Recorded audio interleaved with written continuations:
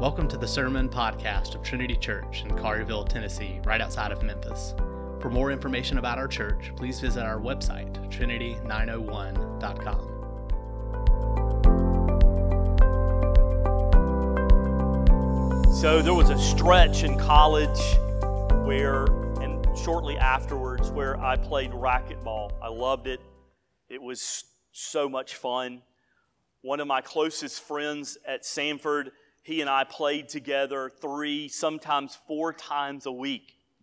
In our senior year, we got word, actually from the YMCA in Birmingham, that the number 1 player in the United States was coming to give a clinic. And so we knew this was something that we needed to go to. We wanted to get better. We wanted to learn more about the game of racquetball, and so we went. It wasn't a big crowd. Racquetball is not a very popular sport. And when he was done with his clinic, he said, "Would you guys," pointing to me and my friend, "would you like to play me?" The number 1 player in America. I think he was in the top 25 in the world. And I said, absolutely. So I entered the racquetball courts and I had visions of grandeur. I knew I could not beat him, but my goal was to score a few points, to show my ability and my skill, to get a pat on the back from this guy, and to come out of the racquetball court with my friend realizing he had to play him and he had to live up to my skill set, my ability. So here's what happened. I got down in the position. He got ready to serve. I've kind of thought what he was going to do and how I was going to defend it and return it. I would love to tell you I scored a point. I would love to tell you that I scored a few points, but here's the truth of the matter. I never returned his serve.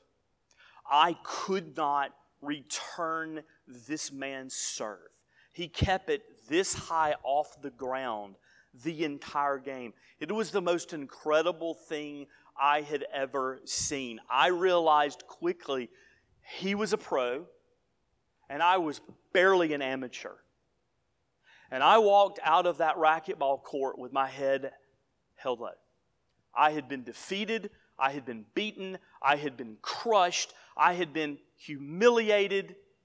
Some of the people who came to the clinic actually stayed to watch him play me, embarrassed. And I walk out and my friend's standing there and he looks at me and he says, "Hunter, I can't even think of anything good to say. That was awful." And I went and sat down, and to make matters worse, my friend was able to return 1 serve. And so I just sat there in complete and utter defeat. So when we come to our text this morning, we see the humiliation of Jesus. We see the suffering of Jesus. To the world, it looks like we see the defeat of Jesus. And amidst all of this, the hitting and the spitting and the torture, Mark is telling us that there is good news here. That there is good news. Let us pray. Lord God, thank you for this passage. Thank you for our King Jesus. Lord, apply this to our lives. Use it in our hearts. Motivate us and change us. And forgive the one who speaks, for my sins are great. May Trinity hear you and you only this morning. Amen. So there's 2 things we're going to look at in our passage. First is the humiliation and the suffering of King Jesus. The second is the crucifixion of King Jesus. So let's begin with the humiliation and the suffering. We have been working our way incrementally through the Gospel of Mark, and we have been learning all along the way that Jesus is going to face a moment of difficulty, that Jesus is going to face a moment of suffering. We know that this is coming because he is headed to the cross. This is King Jesus' darkest hour. Think about what he had to endure. Think about what he had to go through. They give him a purple cloak and a crown of thorns. Stripped of his clothes, humiliated, mocked with this purple robe, and then mocked with the crown of thorns, which is also unbelievably painful. They're making fun of him. They're deriding him. They spit on him. Now, when we read that, sometimes the full effect of that is hard to grasp unless you have been spit on. I remember my closest friend in high school were playing football, and he was African American, and he was tackled. First game of the year, first season at our school, he's tackled, and this guy jumps up, and he says something very racist to him, and then he spits on him. And I remember running to his defense. I remember helping him up. After the game, we were talking, and he said, you know, his words didn't bother me that much because I've heard them before. But spitting on me was something else. I will never forget that. I felt dehumanized. And so here is Jesus, our King, the creator of the universe, being spit on by the Roman guards, calling him in mocking tone, although there was a great bit of irony in this, the King of the Jews. You failure, you loser, you King of the Jews. You're a nothing. And so why is Jesus going through this? Why is he taking this upon himself? The answer is quite simple. It's because of us. That Jesus loves us dearly.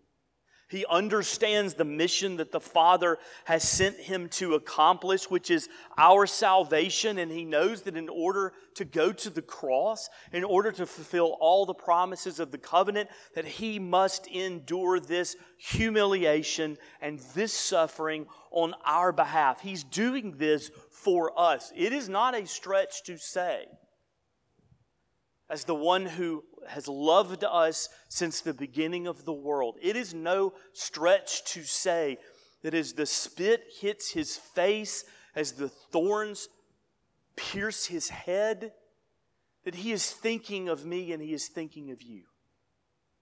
That he's thinking of all of God's people that will come into the presence of the Lord forever, that he is providing atonement for them, for us, that we are on his mind.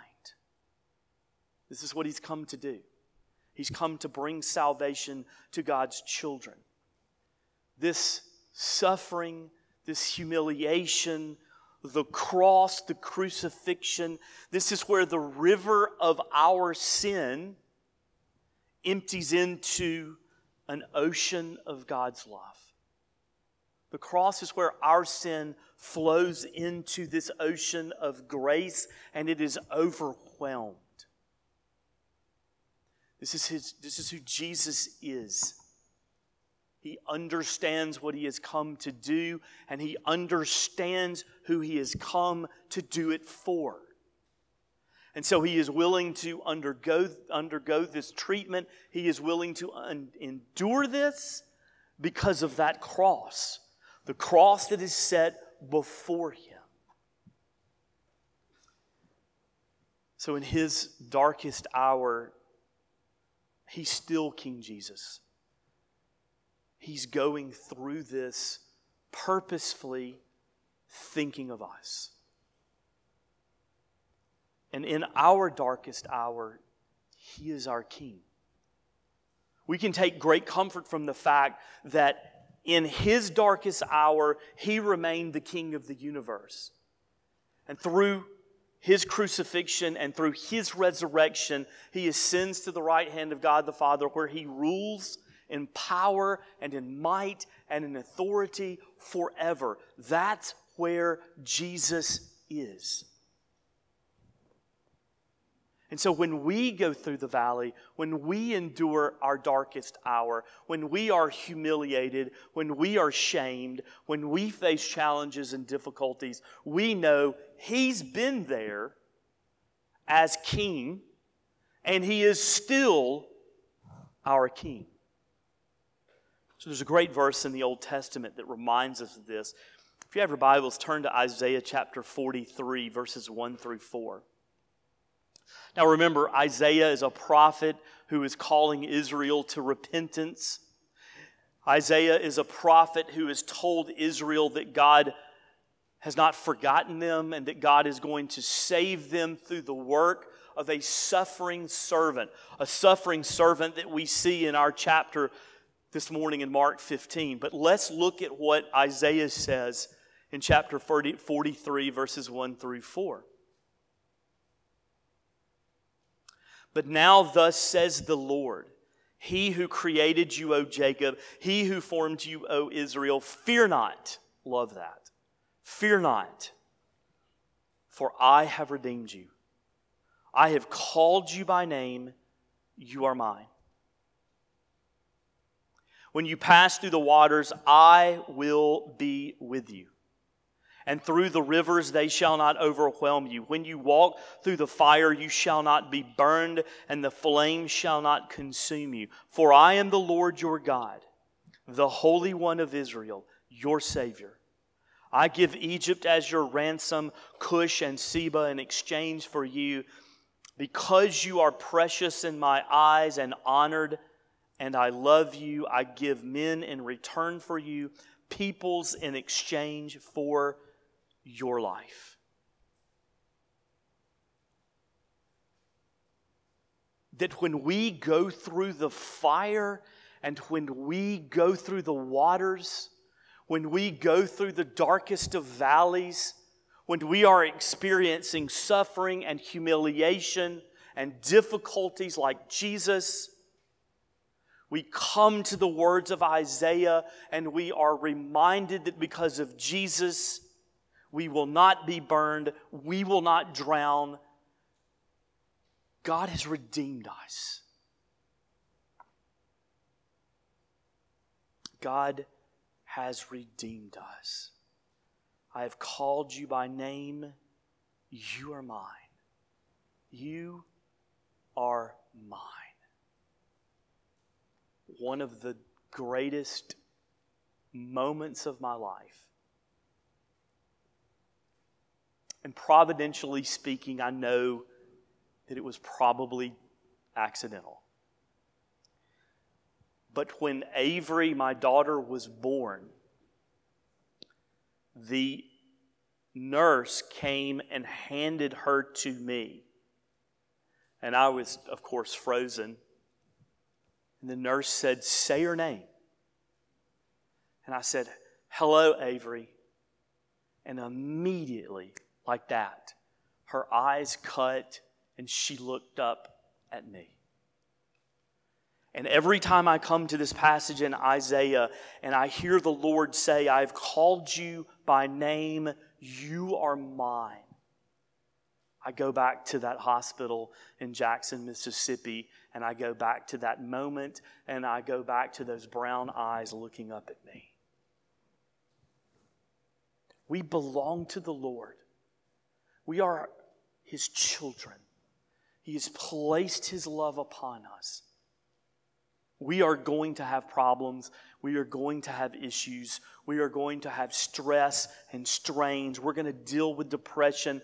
Life is hard and challenging in this dreary, sinful, broken world. But because of Jesus, we can cling to these words in Isaiah 43, where God says, "I will be with you no matter what." It's a word that I need to hear this morning, that He is with me every single step of the way because Jesus is our King. And notice in the last part of this, verse 4, this is very interesting. This is the prophet Isaiah speaking years before the appearance of Jesus in Galilee. The one who has prophesied about the suffering servant.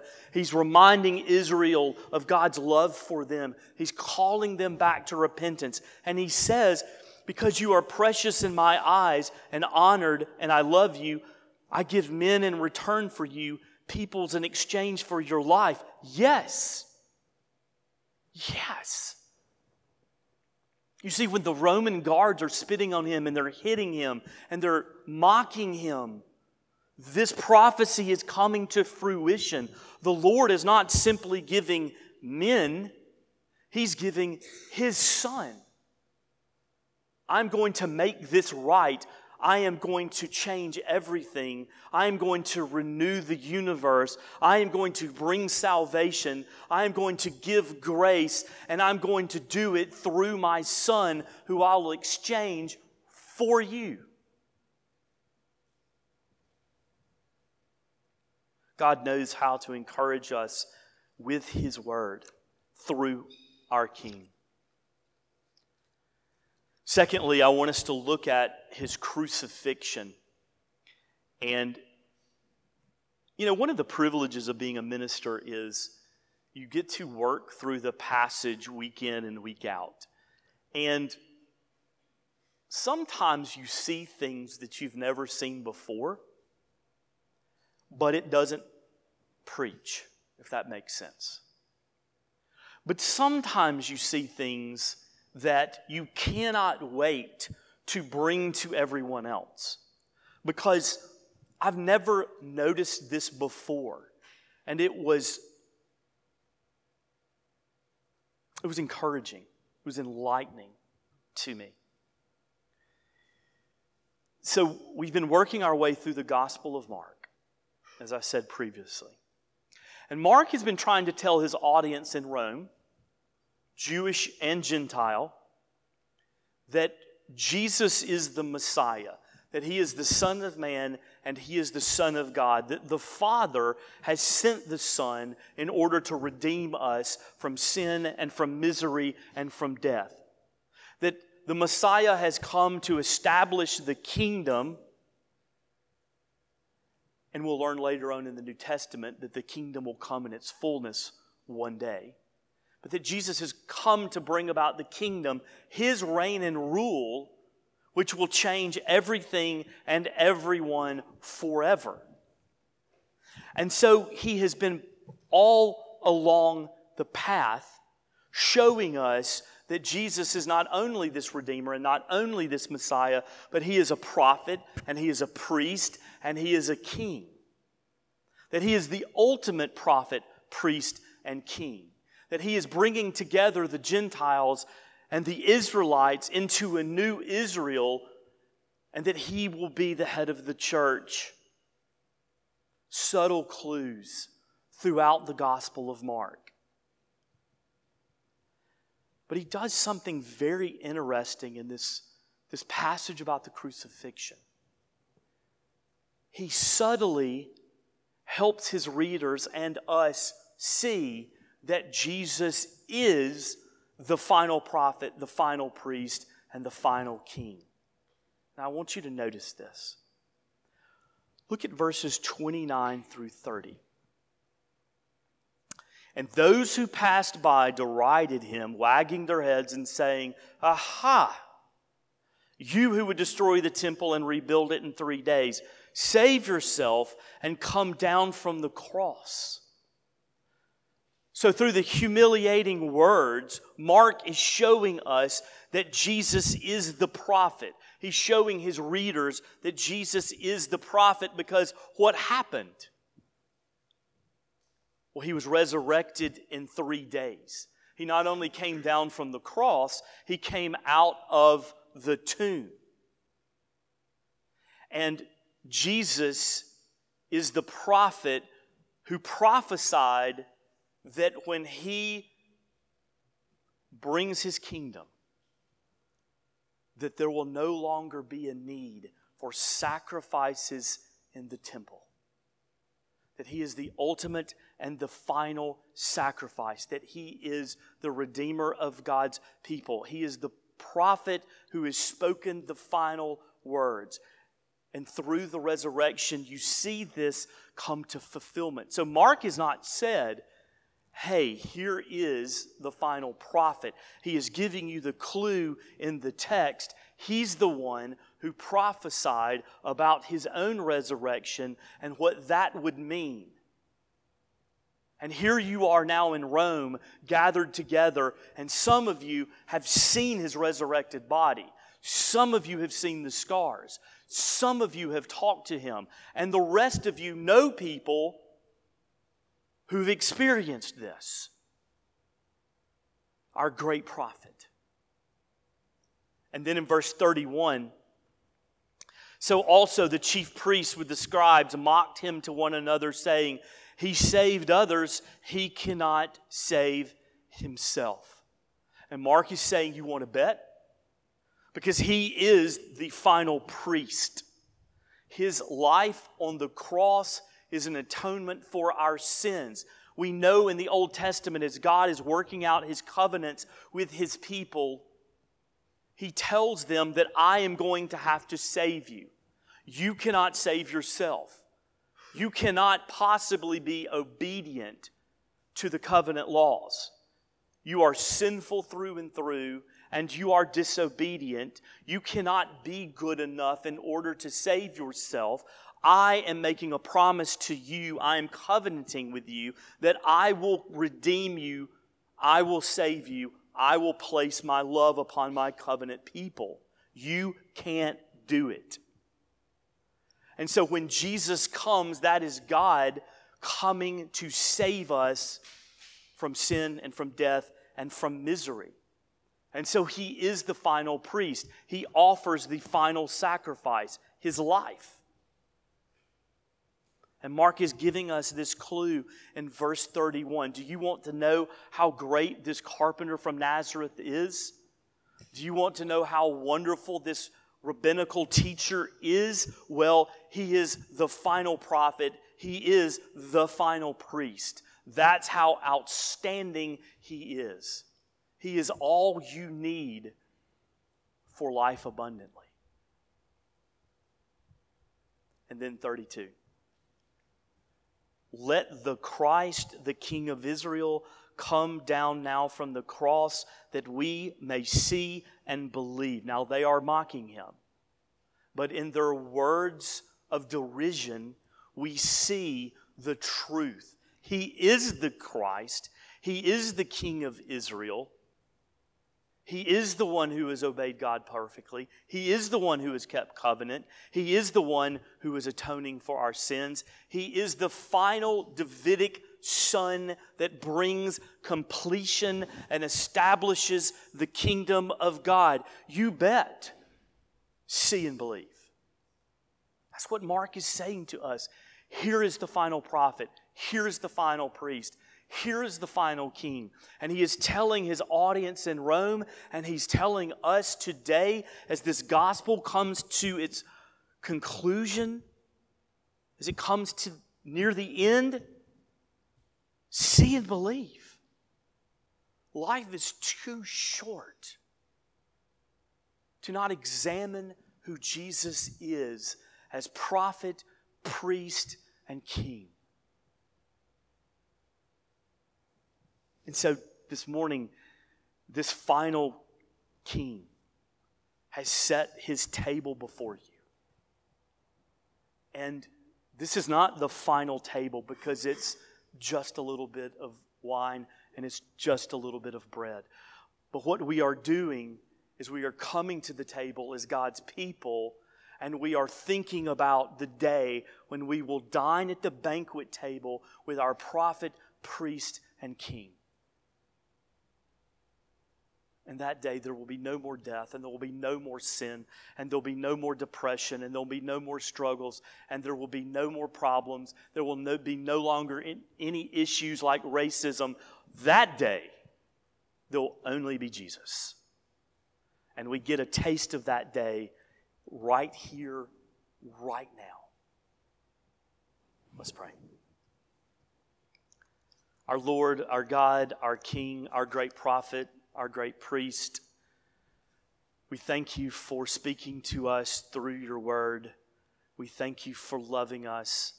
We thank you for accepting us and changing us and suffering for us. It's in your name we pray. Amen.